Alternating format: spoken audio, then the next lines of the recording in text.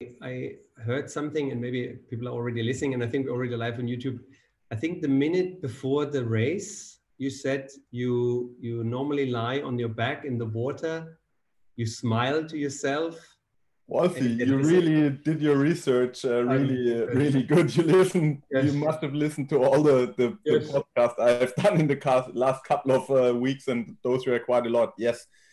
I always try to do this because for me it's very important. On the one hand side, it's kind of crazy. Imagine the start of an 8-hour race and you basically go all out, like with everything you have. Like the first 400 meters for me as a weaker swimmer are probably the most important 5 minutes in the whole race, more or less, because I really go for a 400-meter race, basically.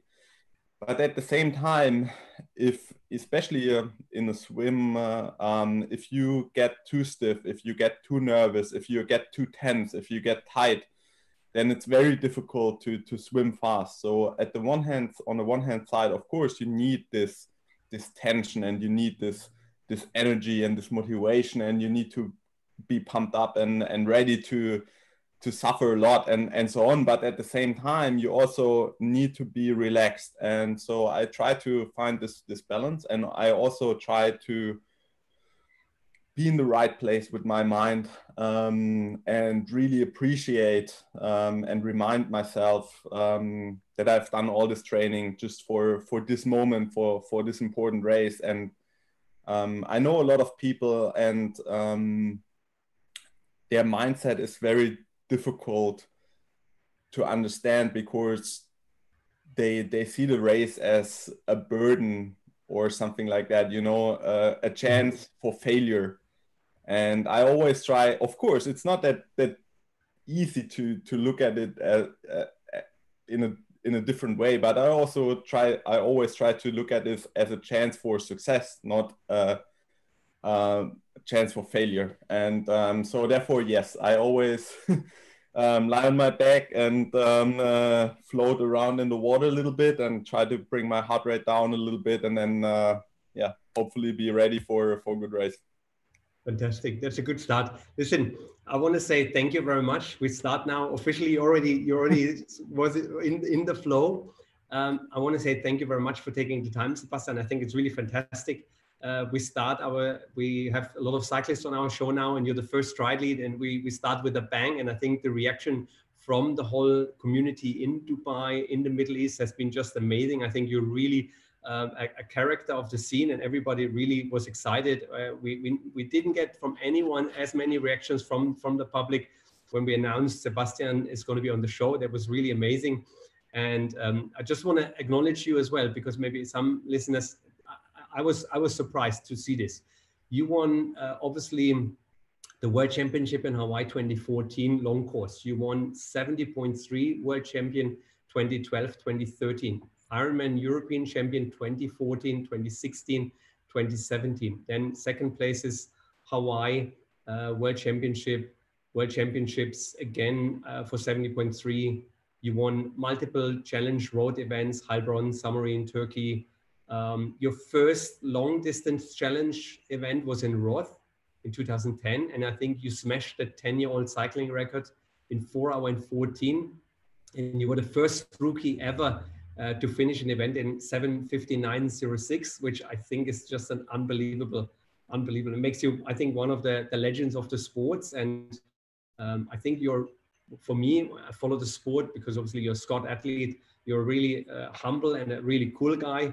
The way you do the sport, obviously you're known as an Uber biker, which has, I think, over the years has changed to be as well a very strong swimmer and cyclist. And I want to give a shout out to our cycling community, or the triathlon community with Tri Dubai, because they're really growing the sport, and it has been an amazing journey we have seen in the past years. And I want to welcome you and acknowledge you for all your achievements.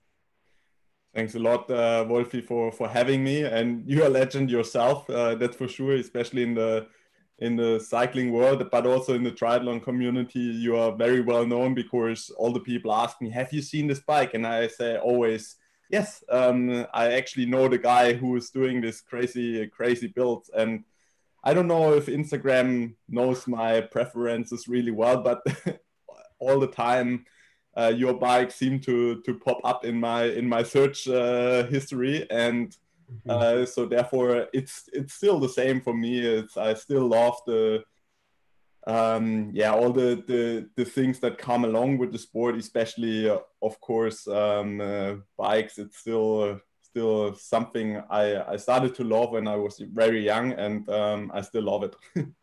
Very good, fantastic. We have we have actually 2 clips prepared to give people a bit of a feeling how a day in your office looks like. So I hope this will work. And Will, now it's your time to show us the clip.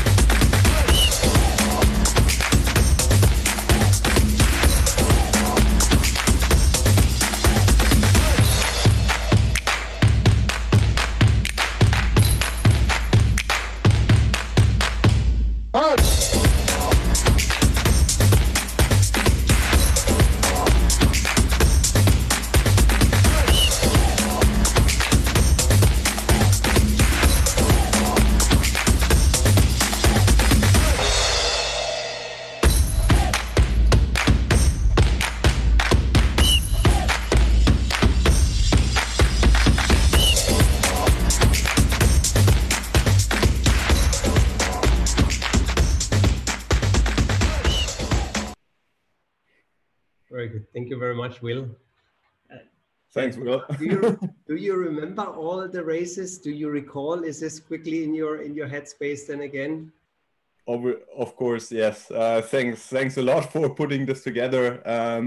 Especially in those days, it brings some motivation and definitely brings my heart rate up a little bit. Yes, I definitely know pretty much all of the clips you showed. Yeah. The last clip is 2012, 70.3. And I don't know if people saw it, you're overtaking the field of leaders. You don't overtake kind of the people behind it. It's you're passing the first group of riders on a bike, and it looks like they're standing. They all had a puncture, or you were going so much faster than everyone else. Yeah, well, I think first of all, you rarely see a move like this in a triathlon. I think that's the reason why it sort of became a little bit iconic, because it's more a cycling style attack, I would say. So usually because you're not allowed to draft in long course triathlon or a middle distance triathlon. You can also just attack basically from the front because you already have a gap. You don't have to, open up a gap to, bridge the people behind. But obviously, it's sort of a mental thing as well. If you pass the people like this, first of all, you really make a statement, and second of all, you also make your statement for yourself. Like you start to feel strong, you get pumped, but also I think if you make a decisive move like this, if you go by really hard, then often it doesn't really lead to a reaction from the pack, because the first guy, he doesn't want to pull like the other 20 guys behind him along.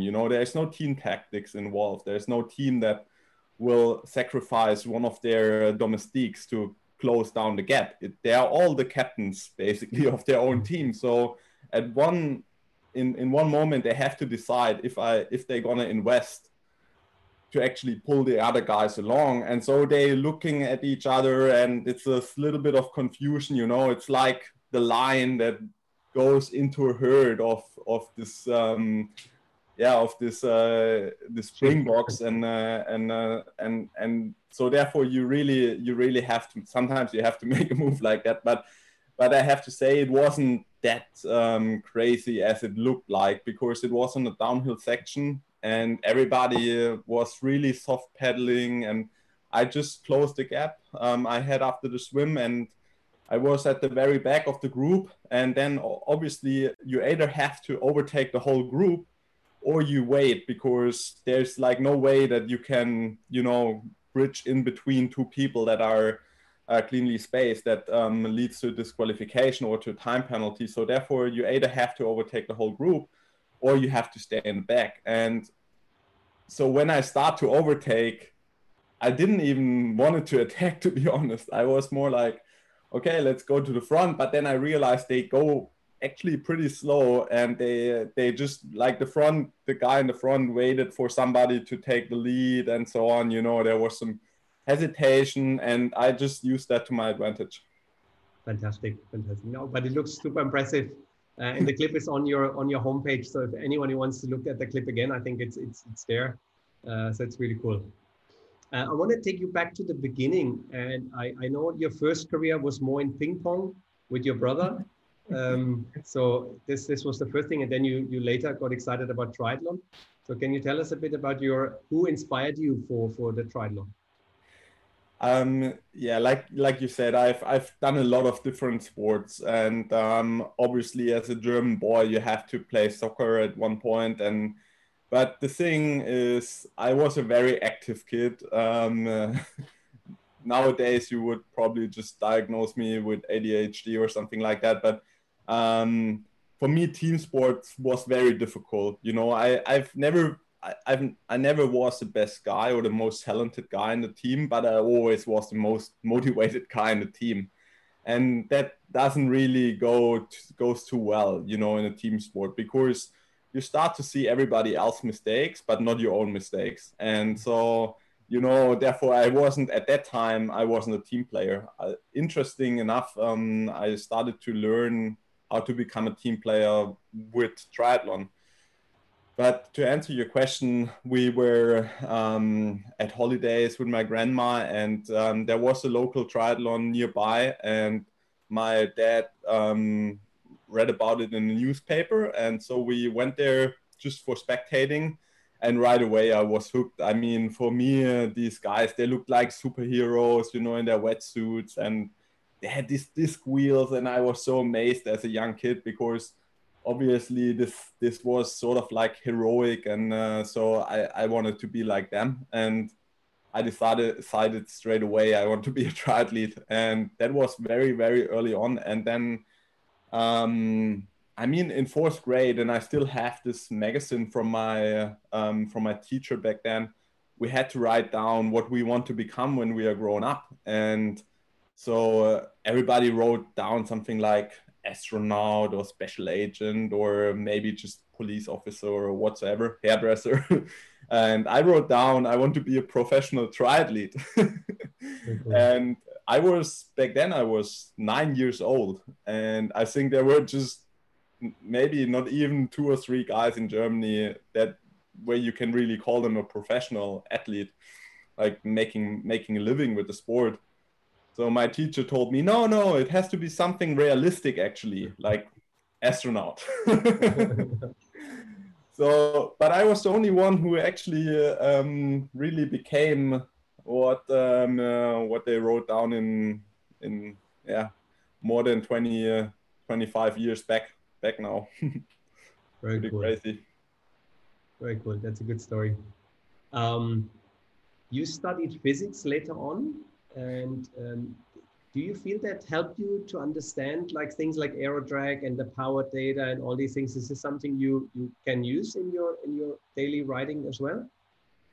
Well, I mean, that's what I thought I would learn when I studied physics. I was really interested in like a lot of different, probably sometimes romantic questions, but at the end, physics is basically just a lot of math. And so at one point I really started to struggle, because it became so for me so unrelated to the world you can touch and see and feel, and so therefore you know, I mean, I always had a huge fantasy, and you know, could imagine a lot of like details and small things and so on. But at one point of course, if you really dig deep into physics, it's not like that anymore. You can't imagine, what Einstein's theory really means. Like it's difficult to do that, and so therefore. But yes, in a lot of ways, I mean, when I work with Scott, for example, and I work with the engineers, I think it's important for them to have a rider that really understands, all the details about the bike and why it's not possible to make it like that. Or when I come up with an idea, it's not something like completely crazy or so. I know, okay, this has to be cost effective. It has to be doable. It's not Formula One where you build like one car. You actually want to sell it to a bike shop later on, and not everybody has their own mechanic traveling to races with you, and so on and so on and so on. So I think therefore, yeah, I became valuable for some questions. Obviously, I'm not an engineer, but to approach a problem in the sport in a certain way, like, okay, this is what we want to achieve, and let's make a plan and how to achieve that. I think that definitely helps. Very cool. And you said as well, imagining stuff. So when you were a little boy, Sebastian, for the first couple of triathlons, who was the rider in your head? Who was your inspiration when you did your first triathlons? Back then, to be honest, triathlon wasn't much in TV, and my parents, they weren't really that we didn't have a lot of money, so we just had 3 TV channels, and so back then the only thing we were watching sports on TV was either soccer or Tour de France, obviously. So of course my heroes back then were more in the cycling world than in the triathlon world, and it was a big era with of course Armstrong versus Jan Ullrich, and even before that, I mean, I could even imagine seeing guys like Claudio Chiappucci or something, somebody like that, riding. And I had a Carrera jersey back then, and I was super proud of that jersey. I think it's still somewhere hiding in a closet at home. So yeah, it was more in the cycling world back then. Very cool. Very cool. I know you like cooking. And what's the favorite dish? What's your signature dish, Sebastian Kienle special? I would not say that I have a signature dish to be honest, but in the last couple of weeks I definitely did some baking. Okay. I mean, there were no races inside, so it's I'm still a little bit, probably 2-3 kilos too heavy for really a tough race in the heat. But yeah, I mean, eating has a lot to do with your mental state, and so I think right now is also the time where you can have a cake. So I did some pretty crazy cakes, to be honest, like a strawberry tart, where, I mean, it's probably 300 grams of black chocolate, a half liter of cream, and yeah, so it's pretty hefty one. But signature dish, I would say we have something. It's basically pasta with potatoes. It sounds pretty strange, with some dry tomatoes, but you'll definitely find it somewhere in the internet, the recipes. I think I don't know from who it is, but we'll post it later. I'll post a comment under the under your stream. What do you think makes you so good at triathlon? How did you develop this willpower and every determination, everything? And how much of it is your talent and how much is really hard work? Well, of course, this is a big question. And at the end, it's not one thing that you can, point out. if you in any sport, if you want to be at the very top for that long, it's the whole package always. Obviously, the first thing is I really love what I do. That's very important. I think there are people that are really, really good and they ring big races, but they're just there for like one Olympic game, or maybe one World Championship or one Tour de France, and then they will be gone again because they don't really love what they do. And they love the success and they love different things that come along with the success, but they didn't really love the everyday work. And I also love the everyday work, to be honest. It's really part of my life, and so therefore I really love what I do. That's important. Then of course you have to have talent. I mean, without talent, it's very difficult to to be at that level. But then at the same time, you have to maintain work for like 15 years or 20 years. I mean, I'm doing the sport for more than 25 years now, and so that's important, obviously. Then you have to be lucky sometimes. It's just sometimes it's just luck, you know. You don't, or let's don't call it luck, but let's call it the absence of bad luck, you know. I know a lot of people and they are probably more talented than me. They work harder than me. They have a better diet than me, and so on and so on. But you know, fuck, they got hit by a car. So what do? It's difficult. So sometimes you have to be a little bit lucky, of course, and then you have to surround yourself with people that that help you achieve what you want to achieve. You know, you have to have a good coach, you have to have a good sponsors, but most important, obviously, you have to have a good family. You know, my parents are supporting me early on, and you know, now my wife, without her, it's basically there's no chance. I mean, if I imagine doing this the whole sport without her, it's very difficult. So it's a lot of things, and some people would call it small things, but it's in at that level there's no such thing as a small thing. It's always a big thing. You mentioned once that you said you always have to be a little bit unhappy and to become a little bit angry to become better.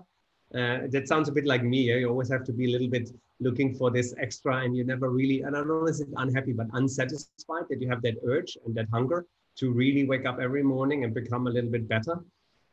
Is this a key of success? Yes, I mean 100%. I think you know, if you end a session and you think like it couldn't be done any better, then it's the end of your career, basically, in my opinion. I mean, most of the times I always try to be in the state where I'm 80% happy and 20% unhappy with myself.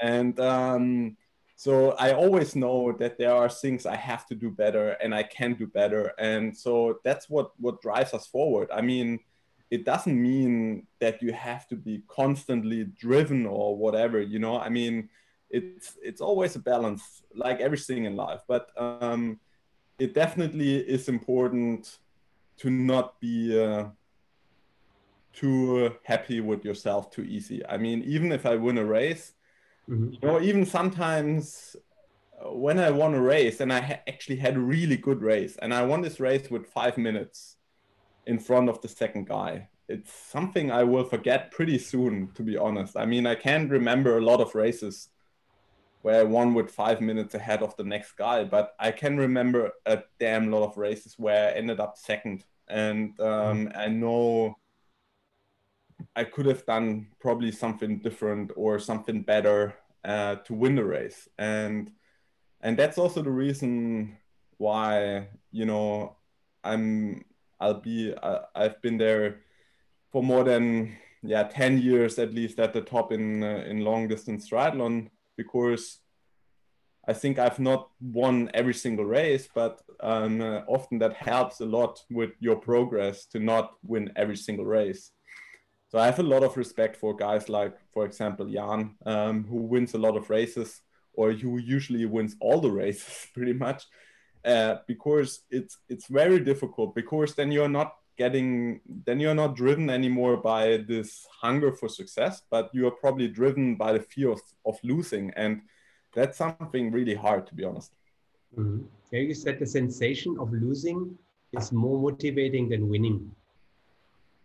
Yes, for me it is. I mean, obviously, it's also big motivation to know how it feels when you won the race. But like I said, it's often that I had a perfect or close to perfect race, and then I forget about it pretty quickly, actually, because then I basically check the box, and I can go on, and I have to beat the next guy. But if I lose, then that what really sticks in my head and what I need to work on. And yeah, I think so. Therefore, it's like I said, it's always a balance. It's not that I want to say don't want to win the races. I mean, obviously you want to win every race, but often I realize that I get more motivation out of a race that I lost than one that I won. A race you have won 5 times and you have been crowned the king of Buschütten, which is I think now a famous race because of you. You won it 5 times, but I think it's as well obviously a race in Germany, which is important to get the youth interested, and it's a good benchmark for everyone to be there. We are having Dubai some good clubs like My Try Dubai Club or the My Try Club. They do a lot of good work for the youth development. So was this something very important to you, that race, the 5 times win of the king of Buschütten? Yeah, 100%. I think that's one of the reasons why German athletes are so strong in the world of triathlon, or especially in the world of long course or non-drafting triathlon, because we have a lot of very strong local races. And so that's the races where the young guys can cut the teeth without traveling the whole world. They can measure with some of the best athletes in the world. Jan raced there, for example, last year, and in Buschütten in the very small race actually. But that's what makes the race iconic, is the people that race the race, and that's why this small race isn't actually a small race anymore. It became a big race because of the people that raced it. And I think that's one of the reasons why there are so many strong athletes. It's not just that race. We have the Rhein-Neckar Cup, which is also non-drafting, but very, very tough bike courses. And it's easy to travel for the athletes, and there's always some prize money on the line. So, and it comes with just with a very good resume. I mean, you definitely get some good exposure because you always race against good guys, and I think that's important, and I always try to support those smaller races if it's possible. Very good. Your home race is Heilbronn, and I heard a story that all the fans were painting your name on the street, and on your training route, you were always happy to see it. But then I think the police called you and said, okay, somebody wrote your name on the road, and you need to pay a big hefty fine to get it removed. But how is it to read your name when you go up a climb? Is this something you always get fully motivated?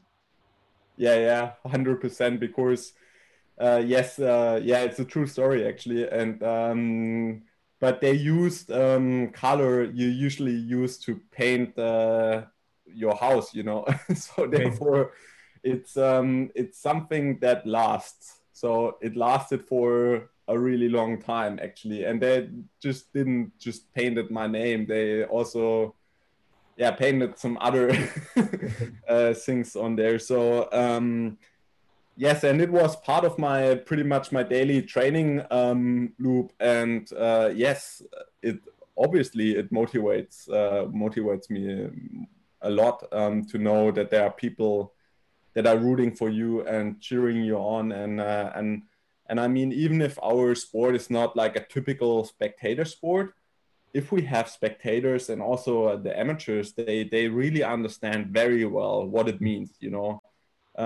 because if you get respect from somebody who also just finished the Ironman, who probably needed 12 hours, but done the same race, it means a lot to get respect from those people. And I mean, for example, in Hawaii, it's crazy, you know, when we run the marathon and we are on Queen K Highway before we turn left into the energy lab, there are always like 10, 15 people that stop on their bike and they are in their race, but they still stop and they cheer us on, and that's amazing, you know. And I mean, that's what makes our sport so special, and that's what also helps a lot right now in the time of a crisis, because we are not a TV sport, and I understand that it's sometimes it can be pretty boring, for sure, but we are a participation sport, and that's what makes our sport special, and gathering respect from those people means a lot. Very good. Yeah, you said once you love to see all the happy faces in the finish area. So everybody kind of has this sense of achievement. Not all the faces are happy there, okay. But yes, of course, it always reminds you why you started the sport, and I think that's also something, you know, what makes a long course triathlon so special. If you're a professional runner and let's say you're on a track and you run 100 meter, I mean, the first thing what the people do is they look to the left because that's where the watch is, and they want to see the watch. And if they're not, you know, at a certain time, or if they're not won the race, you know, they're not happy. And but in long course triathlon, you know, I mean, I've always been happy even to just cross the finish line, because it's just such a relief to even end the race. Of course, sometimes in the days after the race, you are not happy with your result. You're not happy with your time. You could have done better this, or you could have done that better. But in that moment where you cross the finish line, it is something very, very special. Even for us professionals, it doesn't matter if it's 8:15 and I become 5th place, just to cross the line is such a relief, and it's such a great thing that you know, seeing those amateurs when you come back to the finish line in Frankfurt or in Ross or in Hawaii, it is something very special. And so therefore I always try to be back there and hand out some medals and give us some very sweaty hugs because it's quite motivating to see the people. Fantastic. Please take us back to 2014. You lying on the back in the water just before the cannon shoots, and you're thinking, okay, that's the place I want to be. And then the cannon goes off. What happened in the next 8 hours? To be honest, I think 2014 I didn't started the race as I wanted to, so I didn't float it on my back because I think I was in a good mindset, but the weeks before the race, they were just absolutely horrible, to be honest. I lost all the doubt, the confidence in myself. I had a lot of doubts with my preparation. I had that was the first year when I had some really severe Achilles problems, so I did a lot of aqua jogging instead of real running. And I think like 12 days before the race, I even looked up flights back home just 2 days before the race, because I thought it doesn't make any sense to actually even start the race. But then, like the moments before the race, I realized, so, well, now there's nothing else you can do besides just giving your very best and try everything you have. And I think that also helped a lot because I was very calm, you know. I mean, when you have a perfect preparation leading up to a race and you have a very high expectation before the race, it sometimes leads to such an enormous pressure that you put on yourself that it's very difficult to really deliver. And so sometimes, or not just sometimes, you actually see that quite often, that you have people that tell you, well, I've been injured, I've been sick, whatever.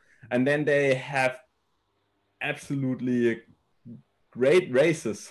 And it's probably not because they lied to you, it's just because they they didn't have the pressure on themselves, and that's what happened for me. Is I think when I started the race, I didn't really had a lot of pressure on myself, and that helped especially at the beginning of the race, because I was very calm at the beginning of the race. In the first 4 hours in the race, the most important thing is, first you have to be in the right position, and I was in the right position because due to the fact that I wasn't running a lot, I was swimming actually quite a lot, and so that was the only thing that was going really well. Was this my swimming shape was actually quite good, so therefore my swim was okay. So I was just where I wanted to be, and then it's just about energy saving, you know. Then you have to wait. It's basically a waiting game for 4 or 5 hours.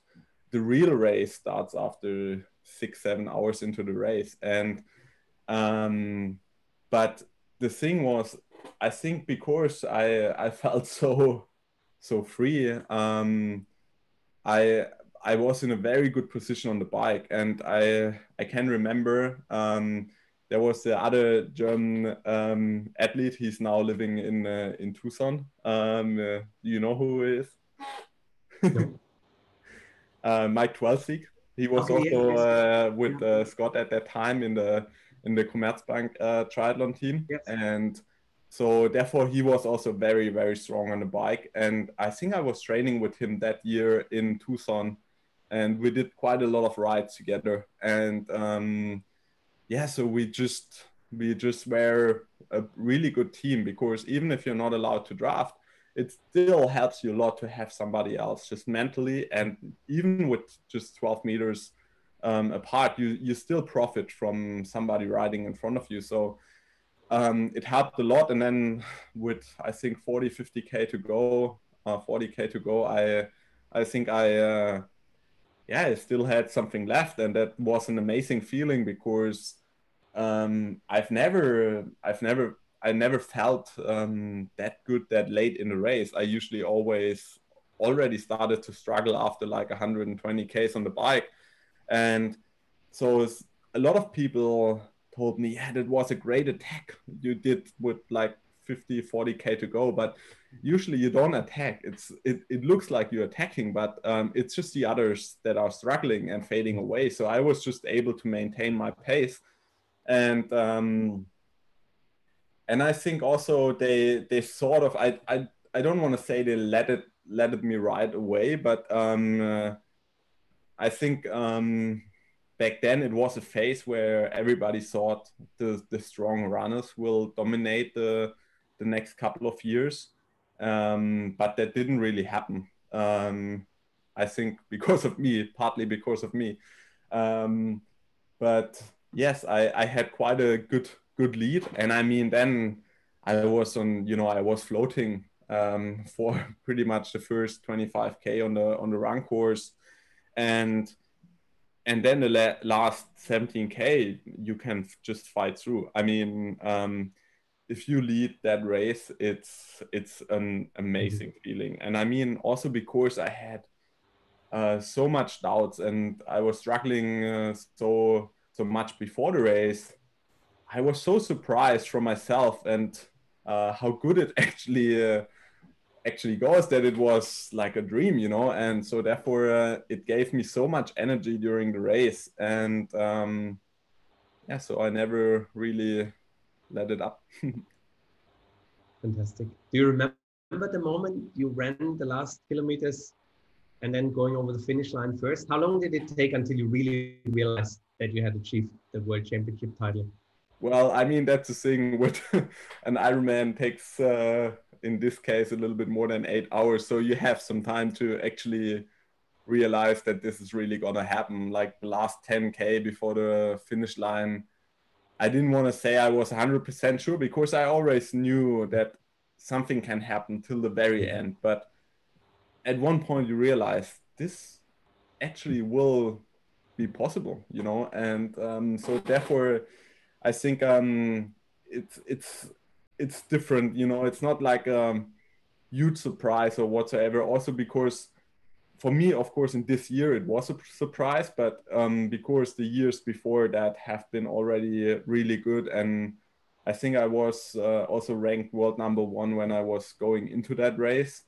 I had a pretty bad race before in Mont Tremblant, but yeah, I won Frankfurt that year, and so therefore it wasn't like a huge surprise. But obviously, it's something different to actually deliver, because it's a lot of great athletes who never succeeded in that race. For example, Andy Raelert, I think for sure a guy who is probably more talented than me and also a harder worker than me, but it never really fitted together for him. So it's really difficult to get it all together on that day. So I'm very happy that it happened. Fantastic. Yeah, great achievement. If you look back into your career and you look what you know today, and maybe like going 15 to 20 years back, what advice would you give the young Sebastian, and you wish you would have known back then? Well, I would not say do anything different. I think obviously I've done mistakes, and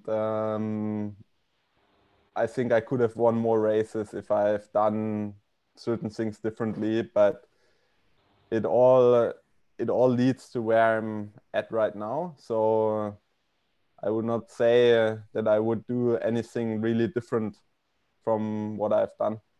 I mean, yeah. Very good. And if you had the choice and you had a time machine and you could go forward in time or backwards, which direction would you go?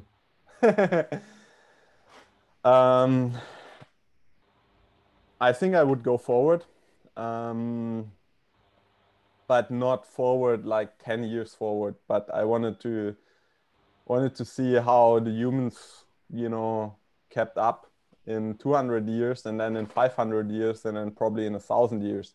That would be interesting. I mean, we have a pretty good idea how the past looked like.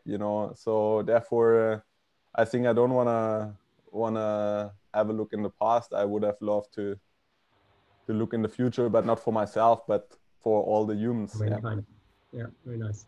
I know you're really into your bikes and stuff, and we prepared a second clip, and Will show this now about your bikes and the love of the technology. So I hope we can show it now. Will, again, it's your time.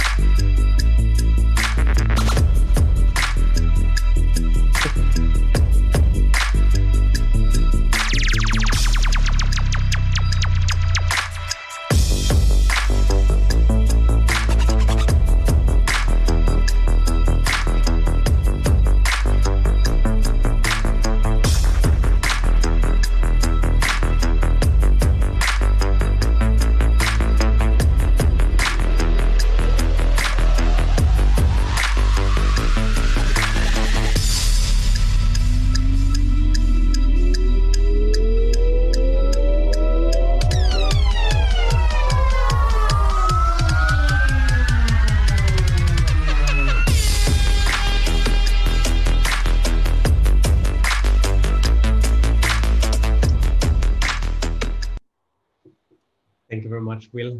Wow, that's an amazing machine. We were actually very lucky to get our hands on two of your replica frames, and one of them is in the hands of Ali, and one went to Marcello, and they are super proud. Always when they walk in transition, big smile. They have the machine of the world champion. So yeah, they're super happy that they got the bikes. What's custom? I think it's almost the color has been taken off one by, you have special hand cradles and stuff. What's your favorite gadget on your bike at the moment? So this bike was a special build just for 70.3 World Championships last year in Nice. And the unique thing about it was that obviously it was a lot of climbing on this course, but at the same time, the average speed was still above 40k an hour, I think. So the aerodynamic still was a very important factor, but at the same time, you want to have the bike as light as possible. So that's not the bike I ride right now or ride every day, but that was one of the like one-offs for this race. I hope I can use it for 1 or 2 races this year with a similar course profile. And yeah, I mean, it's part of it is because it is very important, you know, and because it really makes a difference. And some of the races are lost or won within a couple of seconds. And I mean, for example, like you asked me, why is it driving you, you know, to lose a race? And in Mooloolaba, for example, 2015, I think was that, I became second place by just 2 seconds, you know, and otherwise I would have been the only guy who has 3 70.3 world championship titles. And so sometimes really small things can make a difference. And so therefore, I do this on with the bikes, but at the same time, it's also just because I love to do it, and it just feels great. And it also feels great if you check in the bike, and you know, I would say 95% of all the races I've done in the last 15 years, I had the best setup or the fastest setup in the pro transition area. Not in the whole transition area, because a lot of age groupers are also very, very dedicated when it comes to their bikes. So, but yeah, it's also just a passion, you know, and it's very motivating if you have a bike like that. And sorry, I think you asked me about the special gadgets on this bike. Yes. So what's your favorite piece of equipment you have? What is really something you're really excited about? I know you have a set of 858 tubeless, which is not existing in the world. So I was looking it up and I couldn't find it. And I think it's something only for the absolute best athletes in the world to get their hands on that. Yes, I'm not sure if if Sip is so excited to hear that that it's already out there. But yes, obviously there are tubeless ready wheels from Sip, the normal 808 NSW, and it's a very good wheel set.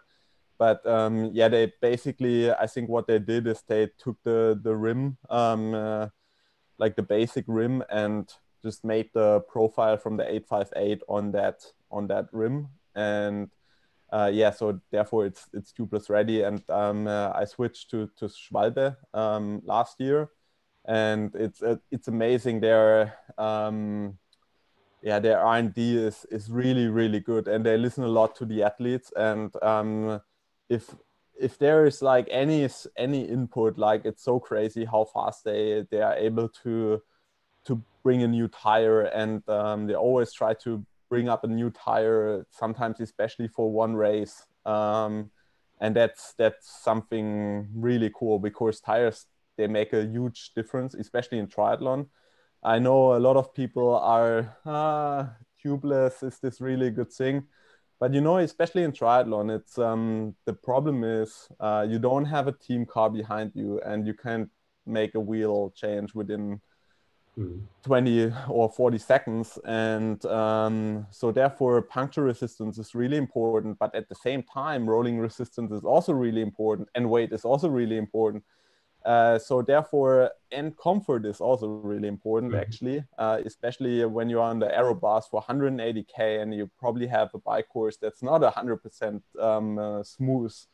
The vibrations can be really, really hard on your body, and it's actually sometimes faster if you have a little bit of a lower pressure. Yes. And so therefore, tubeless allows that to do. So yes, I'm happy that Sip was able to make this wheel as a tubeless ready wheel, but I'm pretty sure it will not take too much longer for them to bring this out to the wider public. Very good. And if you race, is it something you're determined by the power meter very much, or is it a lot you race by feel? Yeah, up until last year, I actually never raced with a power meter, because I always believed that, you know, having these numbers, and you know, from your training rides and from your tests and from your performance tests, what you can possibly deliver.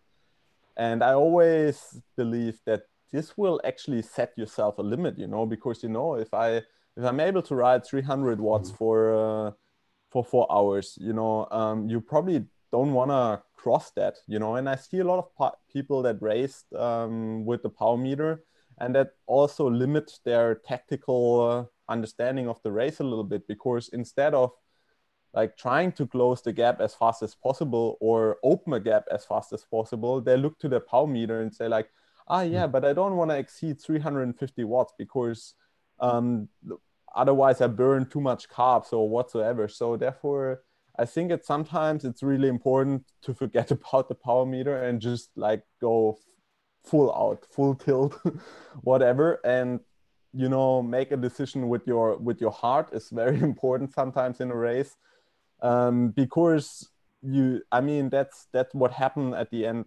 of a great race is actually you surprise yourself. You're better than you thought you can be. You put a new personal best. But if you already know that's my limit and I don't want to exceed this limit, you're never going to exceed your limit.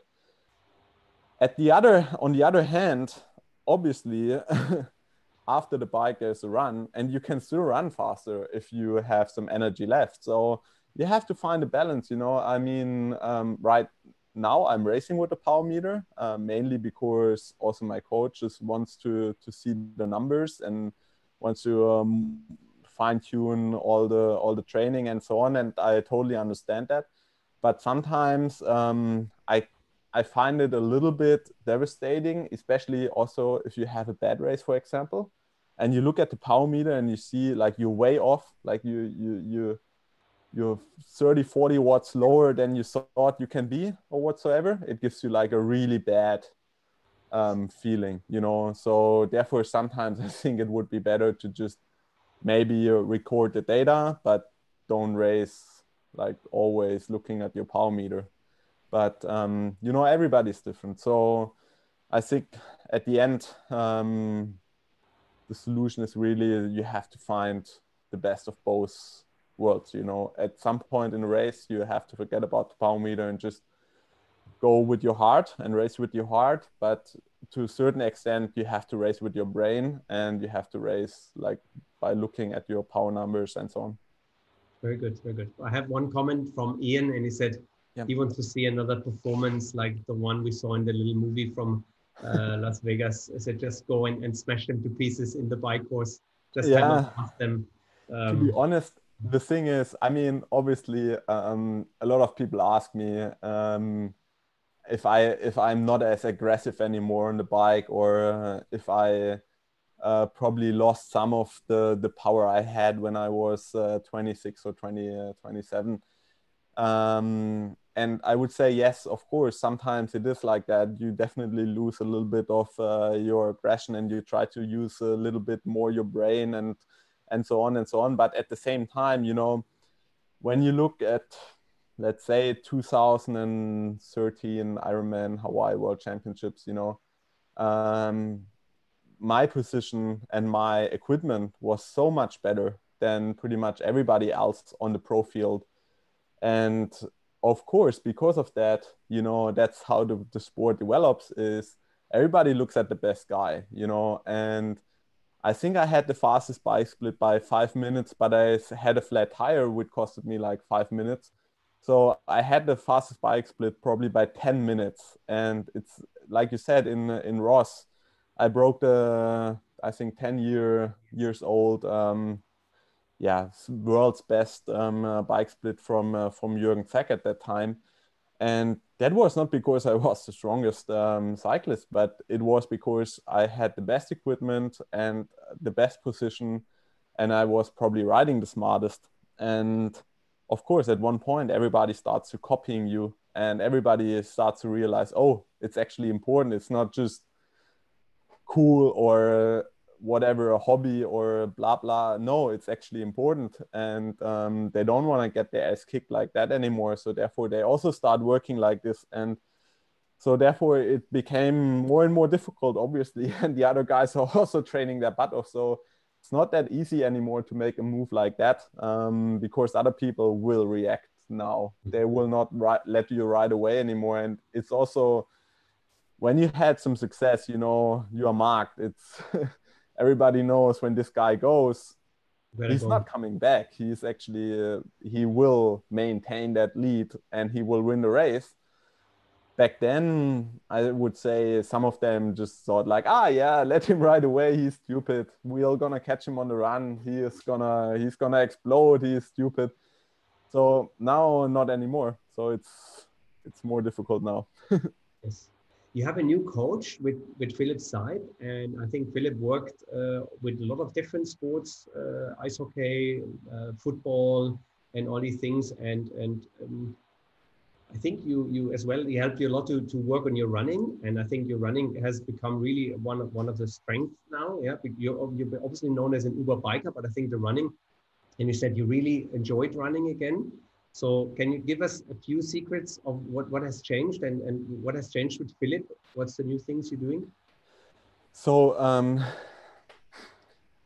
first of all, yeah, since 2014, I had a lot of problems with my Achilles left and right, and in different phases, you know, it was horrible at some point, you know. So therefore, I lost a lot of joy running, because when you wake up in the morning and you are just limping to the toilet and everything, you know, is just feeling really bad, it's not really enjoyable. So I think one of the great things about Philip is that he is a great manager when it comes to performance managing, you know. So he's not just a good coach, but he knows the people, you know, that would be able to help you, you know. So I know some coaches and they think they know everything, you know. They are an expert in nutrition, they are an expert in equipment, and they are an expert in swimming and in cycling and in running and so on. But Philip is not like that, you know. He knows, for example, he's probably not the best when it comes to coaching swimming technique, for example. So therefore, he tries to look for help, and that's the same with when it comes to the problems with the Achilles. Is like he starts to read everything, every study that there's out there, and but then at the same time, he tries to make a lot of calls. You know, he tries to get this doctor or that doctor and have a look on it, and that was really important. And then also just, I mean, not that I didn't try to, you know, work on it in the 4 or 5 years before I went to Philip, but the problem was also that I had the physio, I had a, you know, a doctor, a nutritionist, and so on, but sometimes they didn't know what the right hand didn't know what the left hand was doing, so to say. So with Philip, he started to get connected like to all those people, and that was important. And then, I mean, what we have done differently, I think we started to really make a list what works. So for me, I started to use some pretty esoteric things when it comes to trying to cure the Achilles, because I was really, I lost all hope more or less. But he was like, okay, this is scientifically proven. We start with this. Then it's the next thing. Like, what's the next thing that is probably scientifically proven? And then we do the next thing. And I was doing like all the things, but not in the right order. And the most important thing was, first of all, we started to try to find out, okay, what is causing the problem. And one of the biggest problems was for sure my back. I think what makes me a strong cyclist, you know, that I'm able to maintain this aero position for a very long time, is not very helpful when it comes to running, because your spine is also some sort of a dumper, and if it can't work properly, it's pretty difficult. So we started to work a lot on just like my G-ster when I'm running, you know, like I was trying to run more like a little bit more forward, like my feet a little bit more backwards, not running too much on the heel. And then I'm starting to getting special shoes from New Balance that had less load on the heel, and a very important thing was eccentric load training for the Achilles, but in the right way. I also have a YouTube video on this. You can check that out. But yes, and then I also sometimes it's just small things in the right direction. For example, I did this eccentric load training before, but I probably did it a little bit wrong, like and therefore did more harm than good to the Achilles. And then a lot of other small changes, and then but the most important thing at the end is just patience, unfortunately. So back then I was always like, okay, in like 6 weeks from now I have the next race, so I wanted to be fit for this race. And so I tried to ignore the pain, and you know, just kept running. And when I was with Philip, he asked me, okay, so what is your goal? Like, what do you want to do in the next 4 years? And I said, like, yeah, obviously I want to win another Kona World Championship title. And he said, like, yes, okay, but then we have to now take a break for like 8 weeks, no running at least. And then it became like 3 months, and it wasn't better, and it wasn't better. And I was freaking out. And I mean, I didn't lost hope, but I was like, fuck, this is not gonna end well. I probably have to just quit my career. But at the end, I'm now 100% pain free, and so that's something very important. You have to be patient, and that's very difficult for a lot of people. Yeah, very good, fantastic. I think it's interesting when somebody comes in from different sports. Obviously, you're surrounded by triathletes and triathlete coaches, and you look what the triathletes are doing, and somebody comes in from a different industry almost, and he brings new ideas. And I think this can really be a key factor to change things. Yeah, and look at these things. And I think the combination of different people that they talk to each other and make it really a team effort, that's going to be an interesting approach. I'm excited to see you race in Hawaii soon. Yeah. I had one question from a person I really want to give a shout out. His name is Romeo. He's an Ultraman. He does double distance triathlon. And not only is he doing this, he's as well a first responder, which I really admire, people who are at the scene of an accident and helping people. So Romeo, shout out to you here. He said, Sebastian, what's your favorite and most memorable race? Oh, that's really difficult to say.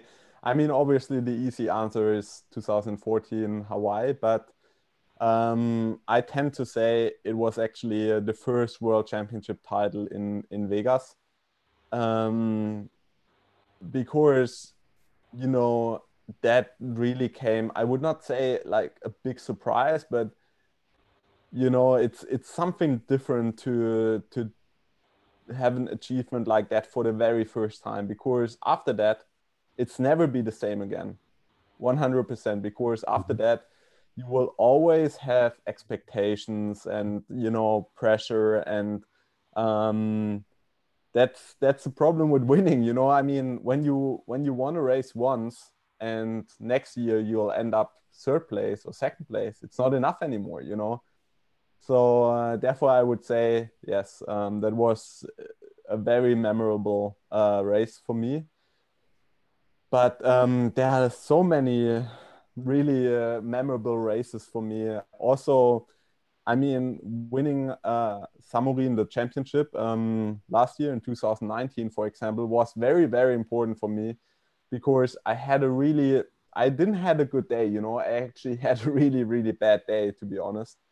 But I realized how strong I'm still, I can still be, just by, you know, using my willpower, and also because it was this like first big race with my new coach, and you know, realizing I can win this race on the run was like really, really important.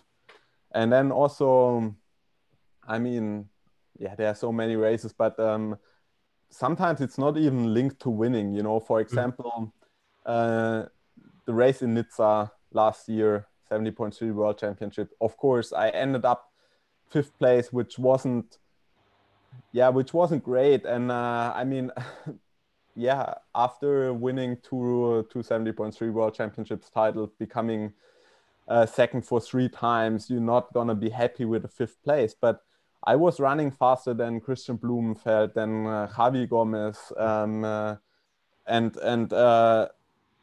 yeah, and therefore, and Alistair Brownlee, for example, and therefore it was, for me, it was something that I proved myself that I'm still able to develop with the age of 35 and become, one of the best runners in the sport. And that helped me a lot by, to stay motivated for the next months and years to come. That is still possible to improve. Great, great. I have one more question coming in from Marcello. He's one of the owner of the bike, and he's a Yeah. super stylish Italian gentleman. So regards to you, Marcello. What else you do in life besides running? What are your hobbies?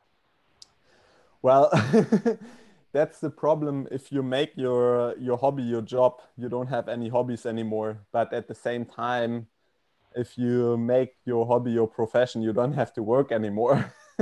So it's really a two-sided sword. But um, I would love to say I have some really exciting hobbies, but at the end, I read a lot. I love to read, like, not just books and fiction, but a lot of newspaper, and just, still a lot of scientific books, because it's a way for me to switch off the sport, and try to keep the mind busy with something else than sport. And that's really important, because especially in triathlon, the job is 24/7. It never stops. It's important how you sleep. It's important what you eat. It's like what you do before training, everything, whatever. If I want to go drive my go-kart, for example, before I go to swim, the swim session would probably be pretty shitty, because I will be so sore and banged up that it's difficult. So therefore it's really difficult, because everything influences your performance. So the job is 24/7.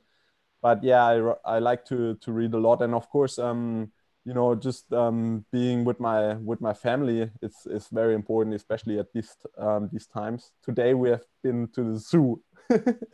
So and then the next thing is, I think what I really enjoy is a lot of small things, like coffee, for example. I mean, it's not something special. Everybody seems to have a $5,000 coffee machine nowadays, but I've started to be into coffee really early on, when we have been always to holidays to Lago di Idrosee, and my dad bought a really, really old espresso machine when I was a young boy. So the first coffee was not shitty German filter coffee, but a real Italian espresso. So therefore, I got hooked pretty early on. So yeah, it's a lot of small things. I'm sure Marcello understands being an Italian. I think he understands the passion for coffee.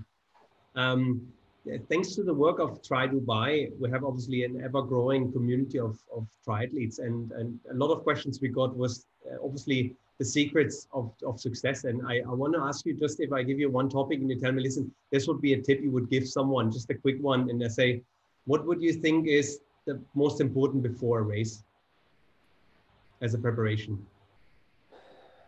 I think the most important thing is to have a routine, to stick to a routine, because it helps you a lot to stay calm. It helps a lot to avoid mistakes if you always try to keep the same routine. And so obviously it's difficult at the beginning when you start racing to have a routine, but over the years you start to learn what's your routine. And I think it's important to make a list, probably, like, for example, I know all the meals I'm gonna have in the whole week, so I don't have to think about, okay, what I gonna eat on Thursday evening or whatever, or what I gonna eat on Saturday evening. And so you also don't need to freak out about what you're gonna buy at the grocery and so on. And it's the same with training. Obviously, for the important races, I think it's very important to have a routine where you know, okay, that's the week I'm gonna do before the race, and I stick to that. And then, of course, sometimes you have to make small adjustments because the weather is not so good or the pool is closed or whatsoever. But in generally, try to stick to routine. That's important. That's a very German approach. I like. Very good. For the swim, any tips you would give swimmers when they start for their first event?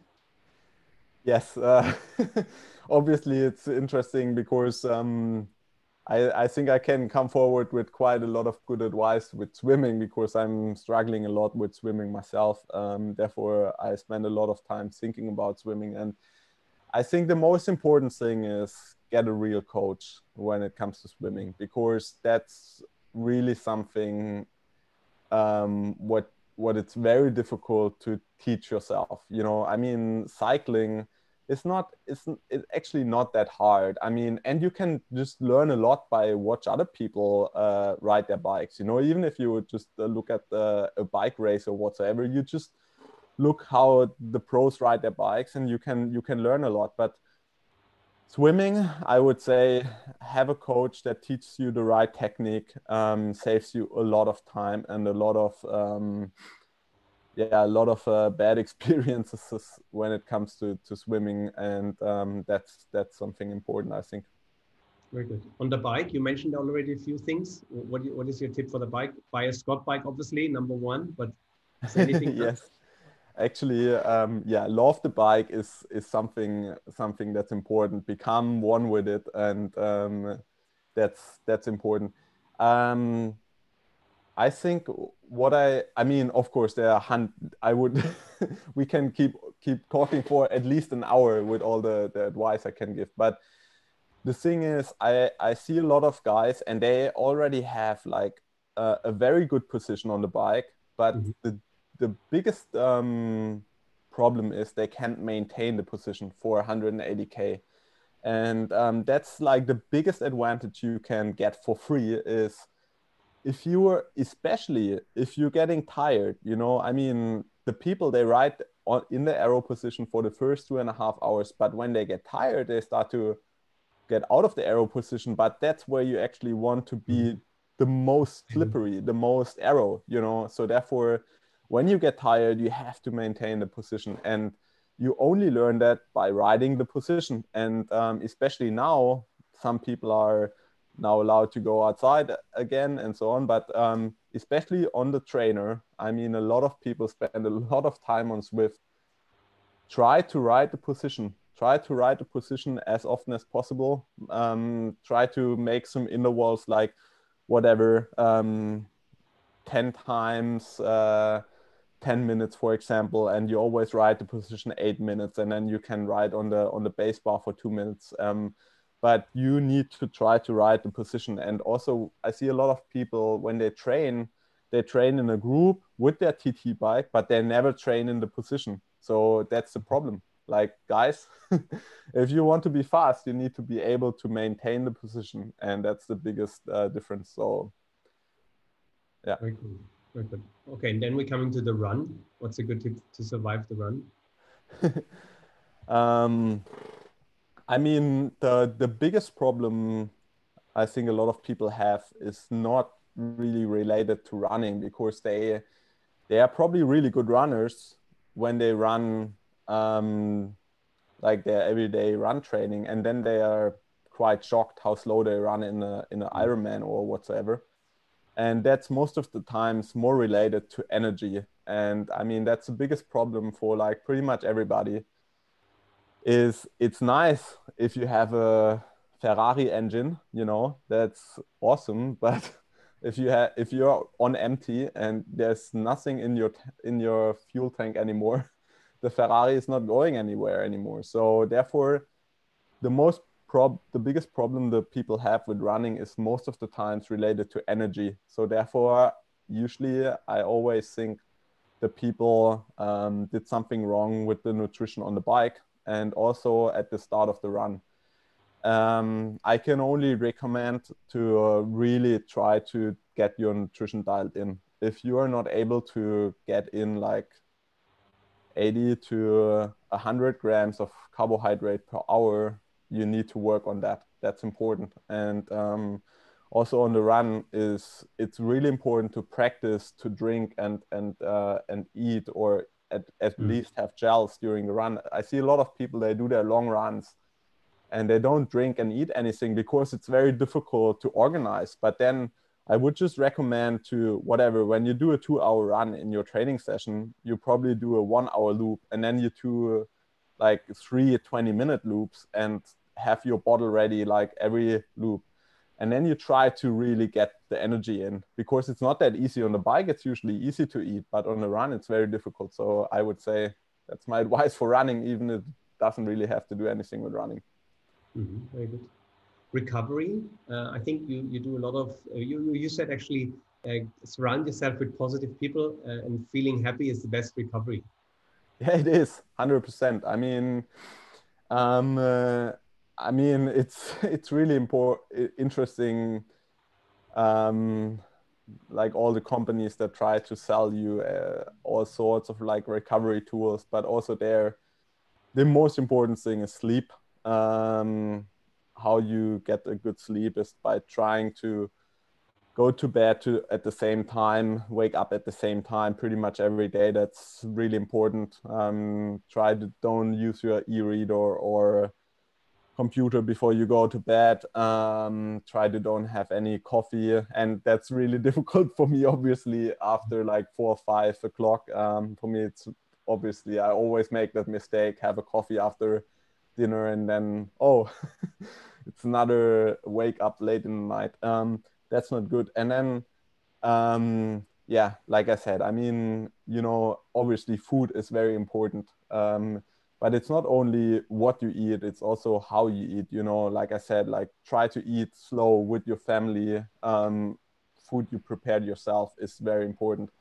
And then, of course, there's a lot of small things you can do extra, like, for example, Normatec. A lot of people know that tool, especially when you travel. Those are the boots that you put on, and they get pumped up, and they increase the blood flow a little bit. That something like this might help. It also helps because the people have to calm down for 30 minutes. I mean, that's something you can underestimate. It's like a lot of those tools, if they just help you to stay put for half an hour and relax a little bit, it helps a lot. And yes, and then obviously nutrition. I mean, yeah, I just came back from from the pool, and then sometimes it's not that easy to have like a whole meal. So a protein shake, I have the Power Bar Protein Plus. It's 2-to-1 carbohydrates and protein. It helps for sure, but a normal meal also does the job. But yes, it's just important to at one point eat something after your workout. Very good. Very good. You said as well that triathletes invented burnout. I think Yes. as well, taking it easy and just obviously adjusting what you do to your regular life, because obviously you're a professional and you concentrate fully. But I think for a lot of people, obviously the mix out of rest and training and nutrition is obviously super important. Yeah, 100%. I mean, it's crazy to see some of the people. I mean, there are amateurs out there and they train more than me, but they have a normal daily job, and work for 45, 50 hours a week, but then also squeeze in 25 hours of training, and they have a family with kids. Obviously, this is not going to work out too long. At one point, you're definitely going to burn out, or you're not going to, perform either in your job, with your family, or in the sport, or in all three. So at one point, you have to have a certain balance, and you have to give yourself the freedom to relax and also enjoy downtime. A lot of people always, they're always linked to, like, if I take a rest, it's time I lose, it's time not well spent. And I know this feeling. It's not easy sometimes, but over the years I realized it's actually quite important, and I started to really enjoy rest days and downtime, and I don't have any problem to take a rest and really enjoy it, and that's important. Mm-hmm. Very good, fantastic. What's next for you? What's the next event? What are you looking forward to?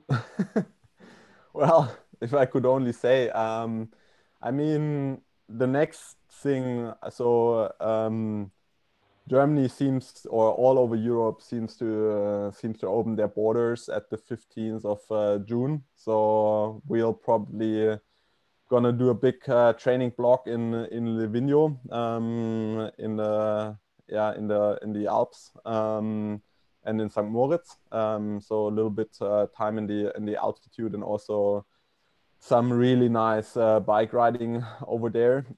That's what we're gonna do next training wise, and then obviously I'm hoping for some of the races to happen. I mean, some of the main events I have on my schedule would be Challenge Samorin, the championship, the PTO World Championship. Then it's still not clear if Ironman Frankfurt is probably gonna happen in September.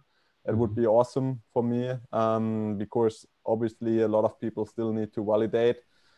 But yeah, and then of course Ironman Hawaii in in 2021, first edition in February, and a couple of smaller races. But yeah, I mean, it's all like nobody knows what's gonna happen or what's not gonna happen.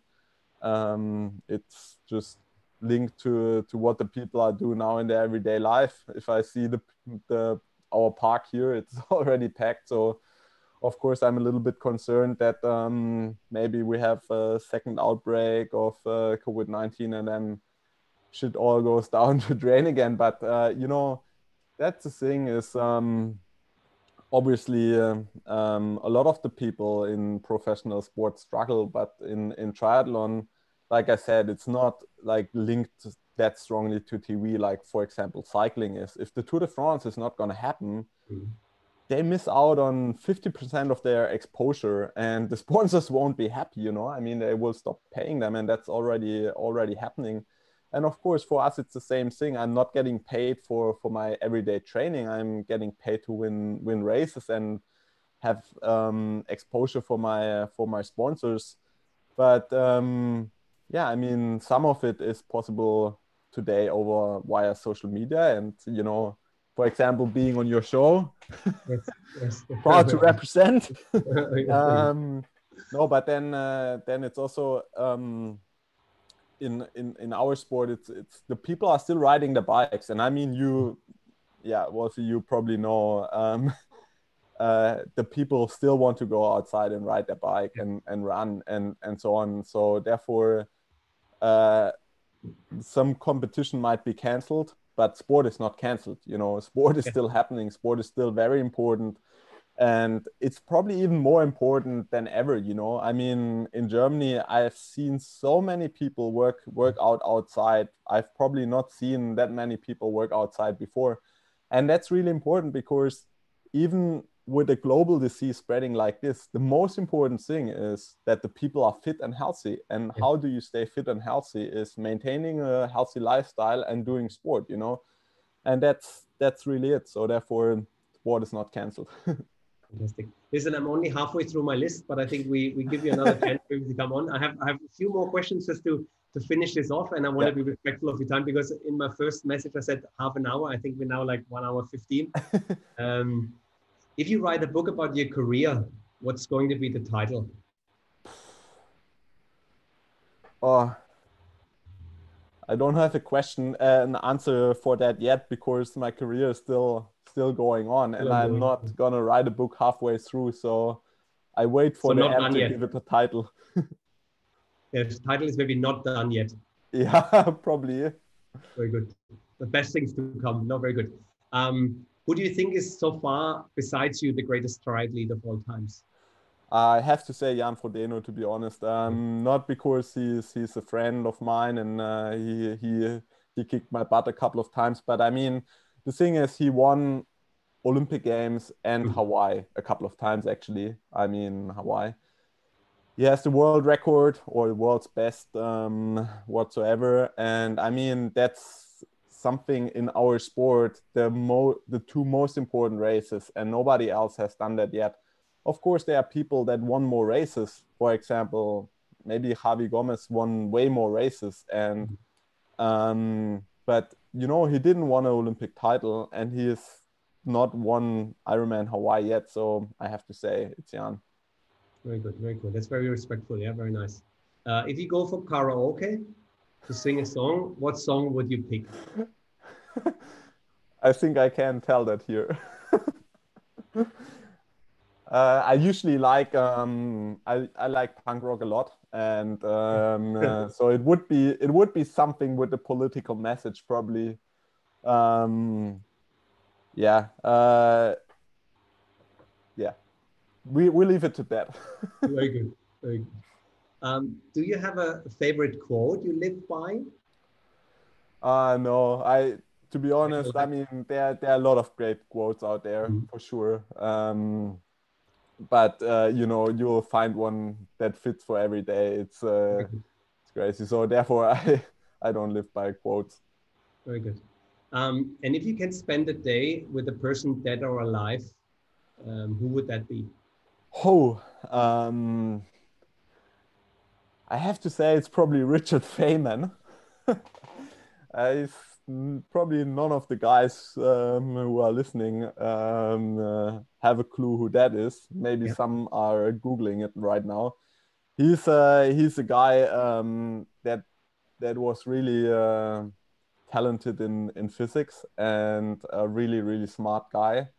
Not as famous as, for example, Einstein or Marie Curie or whoever, but yeah, somebody. I read a couple of books about him, and yes, he seemed to be a crazy guy. I think he would have been the Elon Musk of today's time, probably multiplied by 2. Very good, very good. So, Sebastian, I was very excited about that talk, and I thought it's going to be something amazing. And I think we're going to speak about a lot of things, but I think you trumped it all. And I want to thank you for your time. And we are way into the time already. So I'm really excited, and I hope we're going to see you in Dubai. Maybe we have to arrange a camp. Maybe we have to see you for 70.3 in Dubai. So I think the people really get to know you now, and they would be super excited to have you over here. So maybe stop with your family or whatever. So you're always very welcome to obviously see us here in Dubai. And we're really looking forward to see you racing soon again. Thanks a lot, Wolfie, for having me, and thanks to everybody watching. And I know that there are a lot of crazy guys down there when it comes to bikes and cars, and that's also something I love. And so yeah, therefore I definitely have to be there one day, not just at the airport, but probably in your shop, and yeah, we have a coffee together and look at some of your nice bikes. Thank you so much. So it's fantastic. We have our next guest. I think a very special person as well, and maybe I give some of his stats. Multiple world champion, gold medalist, 3 times Paris-Roubaix winner, 3 times Tour of Flanders. He's from Switzerland. He won the Tour of Switzerland, Tour of Oman, 8 stages in the Tour de France. You know who it is? Yeah, of course. Fabian Cancellara. I'm super excited. The Spartan. The Spartan. On the 4th, it's Thursday in a week, 7 o'clock. So we're super excited. And obviously that's again the cycling, but as well the time trialing side of the sport. And after that, I can't give it away who we have afterwards, but we have a very special person, triathlete coming after that. So all the triathletes, thank you for watching. Thanks for all the people from Try Dubai. They even moved their ride this evening. I heard that they can listen to the show. So thank you very much. And thanks again, Sebastian. This has been really amazing. You're a cool guy. Thank you. Thanks for having me. Thank you. Bye. Good evening. Thank you, everyone. Good night.